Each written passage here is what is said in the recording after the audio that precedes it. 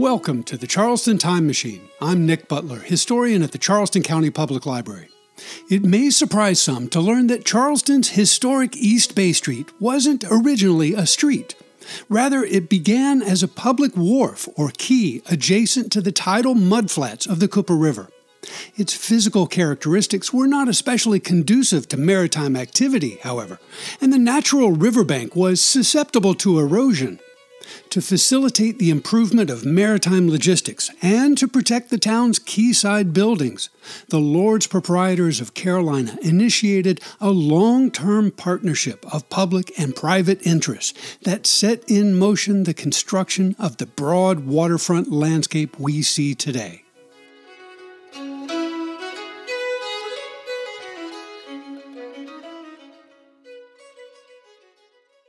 East Bay Street is one of Charleston's most scenic and popular thoroughfares, home to numerous shops, restaurants, and historic buildings that contribute greatly to the city's charm. Running parallel to the Cooper River waterfront, East Bay Street was, for 3 centuries, the main artery for the traffic of goods and people moving between the town and the commercial wharves that once projected into the river. Most of that maritime infrastructure is now gone, however, and a swath of firm real estate averaging 1/8 of a mile wide separates the historic street from the water's edge. This volume of accumulated earth and human construction obscures the street's distant past, but physical evidence of its humble origins survive just beneath the surface. The historic core of East Bay Street, spanning from Market Street southward to the northern end of the High Battery, was created nearly 350 years ago in the early days of the Carolina colony. Long before wooden wharves projected far into the Cooper River to receive cargo from incoming ships, East Bay Street was simply an exposed riverbank just above the line of high water marked by the daily fluctuation of the tides. To visualize its original appearance and to better understand its transformation into the landscape we see today, we need to point our imaginations back in time to the earliest days of the Palmetto City. The peninsula between the Ashley and Cooper Rivers was originally called Oyster Point by the earliest European settlers of the Carolina colony, who, in 1670, established their capital, Charlestown, at Albemarle Point, now Charlestown Landing State Historic Site. A handful of people settled at Oyster Point in the early 1670s, however, and the government recognized that the peninsula might be a convenient location for a town. In the summer of 1672, the governor ordered the Surveyor General of the colony to draft a plan for the new town at Oyster Point and to stake out the plan on the ground. The surveyor's plan, called the Grand Model, divided the southern part of the peninsula into just over 300 building lots and 11 streets. The easternmost of these streets, adjacent and parallel to the Cooper River, is what we now call East Bay Street, although it lacked a proper name for many years. In the spring of 1680, South Carolina's provincial government removed from Albemarle Point to the new town at Oyster Point, which was officially renamed Charlestown. The only surviving description of the town at that moment of transition appears in a letter written in May 1680 by an inhabitant of the town named Morris Matthews. Referring to the urban plan created by the Grand Model, Matthews noted that New Charlestown included a regular grid of broad streets and commodious building lots. The provincial government was granting town lots to settlers who promised to build on them within a specified time frame. Along the waterfront, said Matthews, quote, there is laid out 60 foot for a public wharf, end quote.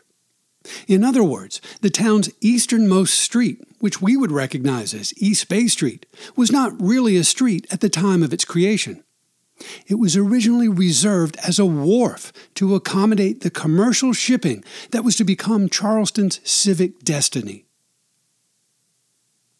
Matthews described the waterfront area immediately to the east of this public wharf as, quote, a clean landing the whole length of the town, end quote. Ships anchoring before the town would be safe in any weather, he said, quote, "For no wind can blow so great as to hurt a vessel upon the soft sand or ooze." End quote. At the southern end of the peninsula, Matthews noted, quote, "Ships may also grate upon this point," that is, White Point, "with much ease and safety." End quote.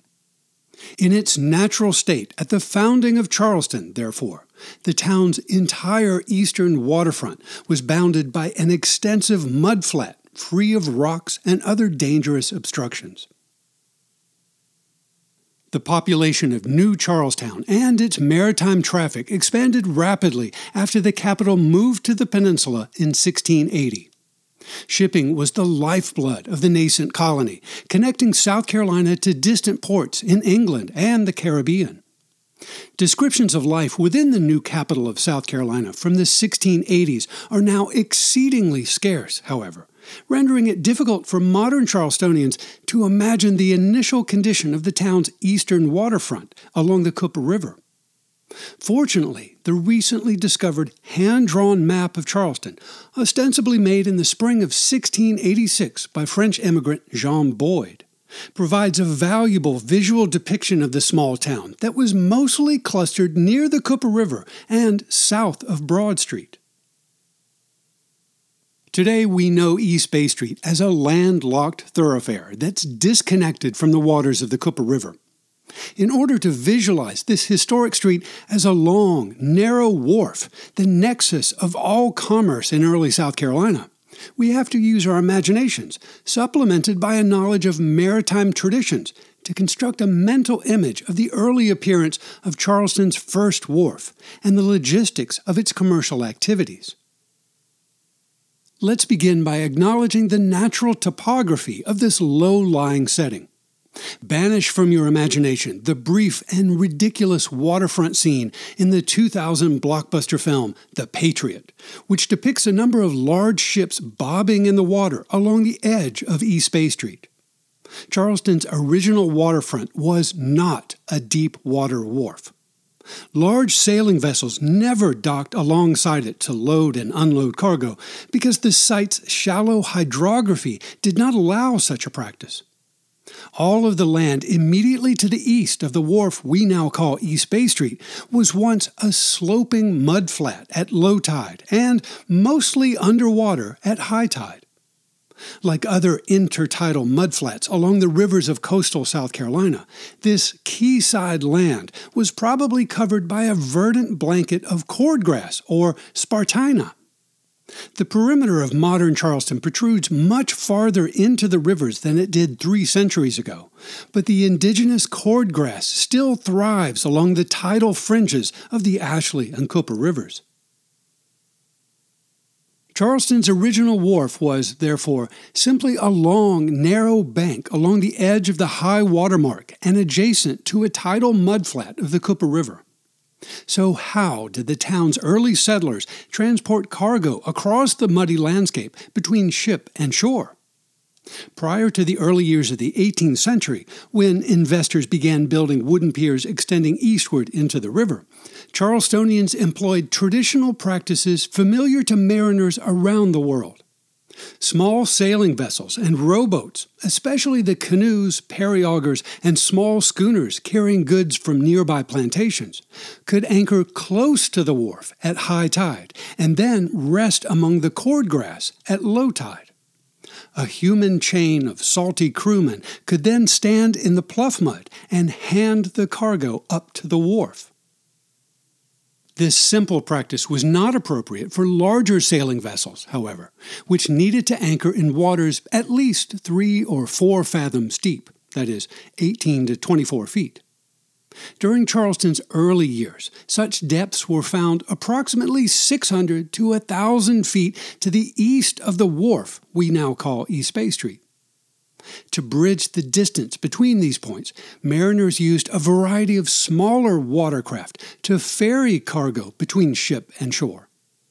Descriptions of this logistical practice are lacking among the sparse paper records of early South Carolina, but it was an ancient phenomenon common to port communities around the world. Shallow draft, flat-bottom barges, generically called lighters in England, would float alongside larger vessels to receive cargo, ballast, or passengers, and then row to shore to unload at, or at least close to, the wharf. The use of lighters must have been such a common practice in early Charleston that it did not merit description in written records, although extant government documents include some information about the use of lighters to transport ballast around the harbor in the early 18th century. The transformation of Charleston's first wharf into the thoroughfare we call East Bay Street was a slow process of both human engineering and natural accretion. This work formally began in the late 1690s, but conversations about the need to shore up, wharf in, or otherwise protect the waterfront face of the town's wharf commenced in the late 1680s. Not surprisingly, the earliest known discussions of this topic followed in the wake of a hurricane. In August 1686, a Spanish invasion force moving northward from St. Augustine raided homes and plantations across Port Royal, Edisto, and Wadmalaw Islands. But the sudden appearance of a destructive hurricane forced the invaders to retreat back to Florida. The same storm that saved Charleston from attack in 1686 apparently caused a tidal storm surge that also damaged the capital's earthen wharf. Waterfront erosion was probably not a new phenomenon at this location, but the damage resulting from the hurricane of 1686 was sufficient to warrant an appeal to the Lords Proprietors, the English investors who owned the entire colony. During the winter of 1687, Governor James Colleton informed the proprietors that Charleston's earthen wharf, that is, East Bay Street, was wearing away into the river, and that continued erosion would eventually undermine the houses built adjacent to the waterfront. The text of the governor's letter doesn't survive, but it probably included a frank summary of the issues at hand. No individual had a vested interest in the property in question, Colleton might have said, because the tidal mudflat on the east side of the wharf, like the rest of the lands in the colony, belonged to the Lords Proprietors. The provincial government might undertake some repairs to the wharf, but the fledgling colony was simply too poor to tackle the problem on its own.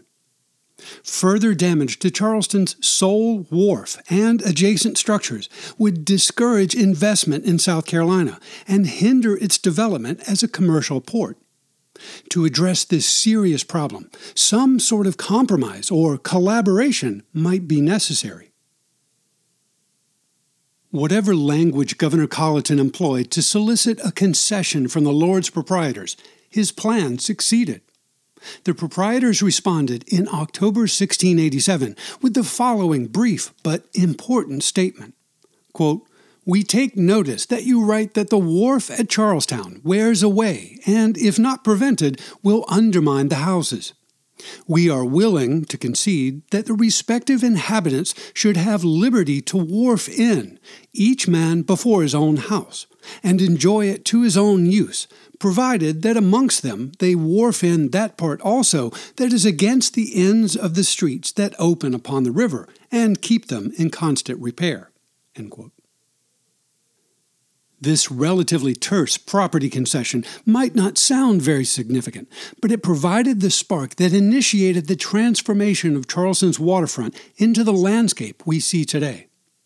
To clarify its meaning, I'll try to rephrase the original text using more robust language. The Lords Proprietors said that each of the owners of the 19 town lots fronting the wharf of Charleston could claim ownership of the tidal mudflat opposite his or her respective lot, to the east of the town wharf and down to the low water mark, if they and the provincial government agreed to adopt two long-term responsibilities. First, each property owner on the west side of the wharf would be obliged to build and maintain a permanent revetment or seawall on the east side of the wharf, corresponding to the breadth of his or her respective town lot. Second, the citizens in general, through their provincial government, would be responsible for building and maintaining similar revetments at the east end of Broad, Trad, and Queen Streets that open upon the river. The waterfront concession offered by the Lords Proprietors in October 1687 might have triggered a fast-moving story about the advance of private commercial enterprise in the port of Charleston, but political infighting derailed the narrative for more than 6 years. By the time the proprietor's letter arrived in Charleston at the end of 1687, South Carolina's provincial government had descended into a state of dysfunctional paralysis. The eruption of political disagreements within the legislature induced Governor James Colleton to dissolve the Parliament and, later, to proclaim martial law in the colony. Seth Southall, the owner of a share in the Carolina proprietorship, claimed the governor's office when he came to Charleston in late 1690 and ruled over an illegitimate government for a year and a half. The arrival of legitimate Governor Philip Ludwell in the spring of 1692 brought renewed stability to the colony, but the continuation of factional disputes within the newly reorganized legislature undermined his authority. In short, the persistence of political dysfunction in South Carolina between 1687 and 1693 prevented the provincial government from addressing the continuing erosion of Charleston's sole wharf. On the last day of a brief legislative session in May 1693, the South Carolina Commons House of Assembly briefly considered a bill, quote, for wharfing in the bank at Charlestown, end quote. After committing the bill to the care of Representative Robert Gibbs, the Assembly promptly adjourned for the summer without taking any action on the subject. In the meantime, Governor Philip Ludwell departed the fractious colony, and Landgrave Thomas Smith officially became the governor in the autumn of 1693.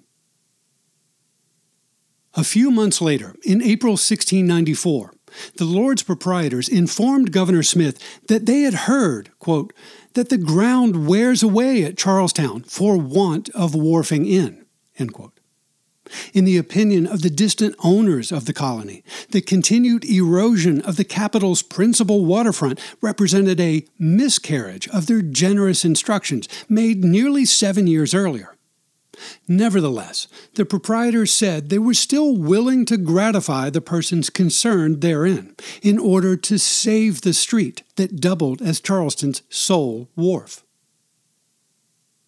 Accordingly, the proprietors ordered, quote, that every man that hath a lot on the sea have the liberty to wharf in the land before his lot in the said town, and take a profit of it to himself, provided that the persons who have the benefit of this our concession do settle some way amongst them for the wharfing and keeping in constant repair the wharves against the ends of the streets. Also, so that there may be a public wharf for the other inhabitants to land their goods at without charge. End quote. Shortly after receiving this news from the Lords Proprietors, the South Carolina legislature began formulating an immediate plan for the preservation of the wharf of Charleston. It's unclear whether they simply revised the bill that had been left with Colonel Gibbs the previous year, or drafted a new bill from scratch.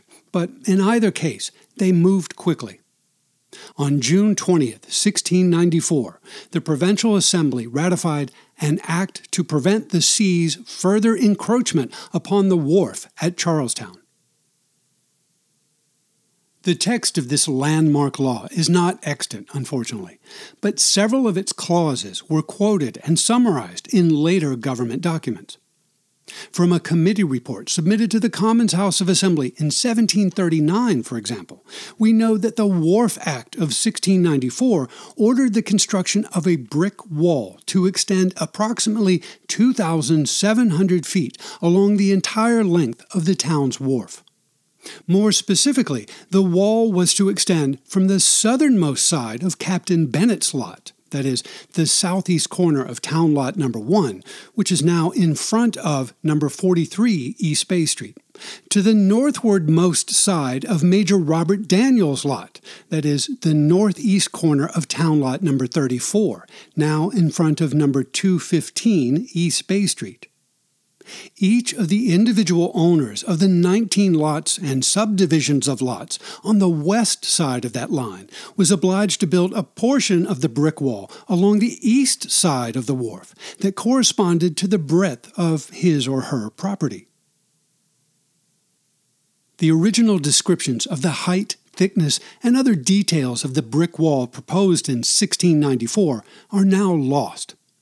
The aforementioned 1739 summary simply stated that each of the respective property owners was obliged to build a brick wall 3 feet thick. Property owners who signed a bond within 18 months after the ratification of the act, promising to complete their respective portions of the wall, would be, quote, entitled to a grant for the low water land lying before the wall so directed to be built, end quote. Beyond soliciting these individual promises to begin building portions of the wall, however, the 1694 law apparently did not impose a construction timetable or deadline on the respective property owners. The Wharf Act of June 1694 appointed several commissioners to oversee the work, but there are no surviving records of any individuals completing any work on the project in 1694 or 1695, and no low-water lots were granted to the owners of lots on the west side of the wharf during that time. This lack of evidence does not necessarily mean that the owners of waterfront property were shirking their duty to shore up the wharf's eastern face. The text of a government review of the project, undertaken in the spring of 1696, shows that an unspecified number of property owners had submitted bonds to the government, but none had yet completed their respective portions of the wall. In fact, there's no evidence that any of them had even broken ground by that time. We might attribute this lack of progress to any number of factors, such as a scarcity of skilled bricklayers, a want of sufficient bricks, a lack of private funds to complete the work, or simply a lack of interest in initiating such a laborious endeavor. Before rushing to judgment, however, let's consider the challenges involved in the project. The text of later revisions and additions to the 1694 Wharf Act make it clear that the government intended this brick wall to include a broad foundation sunk well below the surface of the Plough mud. To begin such a project, each of the property owners would have been obliged to build some sort of coffer dam to keep the tidal waters out of their construction site. With such a dam in place, they had to excavate a broad trench in the dense mud, lay a level foundation of wooden planks, and then begin laying courses of bricks and mortar. Such work would have been arduous, unpleasant, and expensive, but South Carolina's provincial government put the burden of this important public works project squarely on the shoulders of private property owners. Their reward, of course, was the grant of free land extending from the improved town wharf into the waters of the Cooper River. 21 months after creating the Wharf Act of 1694, the South Carolina Assembly passed a revised version of the law that survives in manuscript form. That document, along with more than a dozen subsequent legislative revisions and additions spanning from 1696 to 1764, provides copious details about the dimensions, materials, and location of Charleston's first wharf wall, as it became known. On March 16, 1696, for example, we know that the provincial government ordered the commissioners of the wharf wall within 10 days, quote, to cause to be surveyed, laid out, and staked with sufficient cedar stakes the line upon which the wall mentioned in the said act is to be built, end quote. Construction of Charleston's first seawall definitely commenced sometime after the spring of 1696, but I'm going to postpone further discussion of this project for the moment. The story continues without interruption for another century, but it was subsumed into another narrative around the turn of the 18th century. Government discussions of the brick wharf wall after 1696 were couched within a larger conversation about the construction of urban fortifications, and by 1702, the seawall was described as a component in an expanding chain of defensive works. We'll return to this story, therefore, in a discussion about the construction of Charleston's earliest permanent fortifications. To conclude the present conversation, however, I'll offer a brief resume of the civic and commercial history of Charleston's first wharf that became East Bay Street. Beginning in the spring of 1698 and continuing for several subsequent years, South Carolina's provincial government granted a number of low-water lots on the east side of East Bay Street to the owners of the various lots on the west side of the street. This fact confirms that multiple segments of the wall were standing by the end of the 17th century, though its completion required several more years of work. Starting after 1698, when private individuals began acquiring titles to portions of the tidal mudflat to the east of the town wharf, the most ambitious of these new owners built wooden piers projecting at perpendicular angles away from the original wharf. These wooden structures, called bridges in the early 18th century, extended eastward into deeper water and enabled larger vessels to dock and unload their cargo directly onto the wooden platforms. The construction of new wooden wharfs perpendicular to the original town wharf progressed slowly over the course of the 18th century. By 1711, when Edward Crisp of London published a map of urban Charleston, there were just 2 bridges projecting eastward into the Cooper River. By the early 1720s, there were 4, and by 1739, when Bishop Roberts published his Iconography of Charlestown in London, there were 8 bridges or wharves along the urban waterfront. At the beginning of the American Revolution in 1775, there were more than a dozen expansive wooden wharves projecting from East Bay Street, and only a few yards of the town's original waterfront remained visible. The upper courses of Charleston's brick wharf wall were knocked down to street level between 1785 and 1787, and permanent structures soon appeared on the east side of the street. The process of construction and accretion continued to the middle of the 20th century, creating the broad landscape of infill that we now see between East Bay Street and the Cooper River. Speaking of East Bay Street, let's add a brief word about the name of this historic street. As we all now know, the street was originally described as a wharf in the 1680s. By 1696, if not earlier, Charlestonians were using a new name to describe their waterfront. A law ratified on March 16th of that year described the town wharf as the Bay of Charlestown. That rather generic term, the Bay, referring to the street and not the water, persisted as the standard designation for Charleston's waterfront thoroughfare for the remainder of the colonial era. The phrase Bay Street appears occasionally among extant records dating from the 1730s onward, but it was not in common use until the last quarter of the 18th century.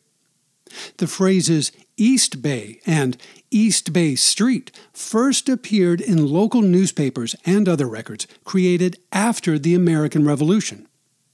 By the turn of the 19th century, they had become the standard designations that we still use today.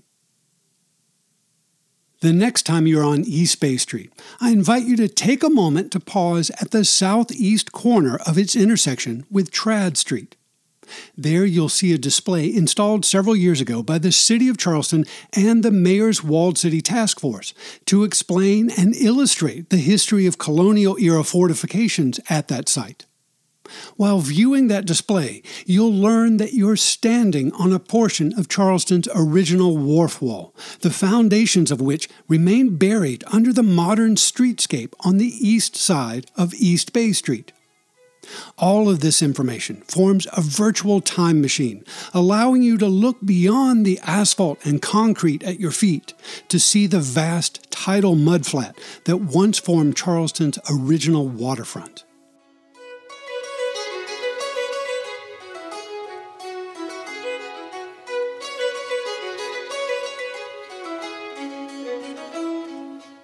Charleston County Public Library is your home for local history. To explore our resources and programs, and to read an illustrated transcript of this podcast, point your web browser to ccpl.org.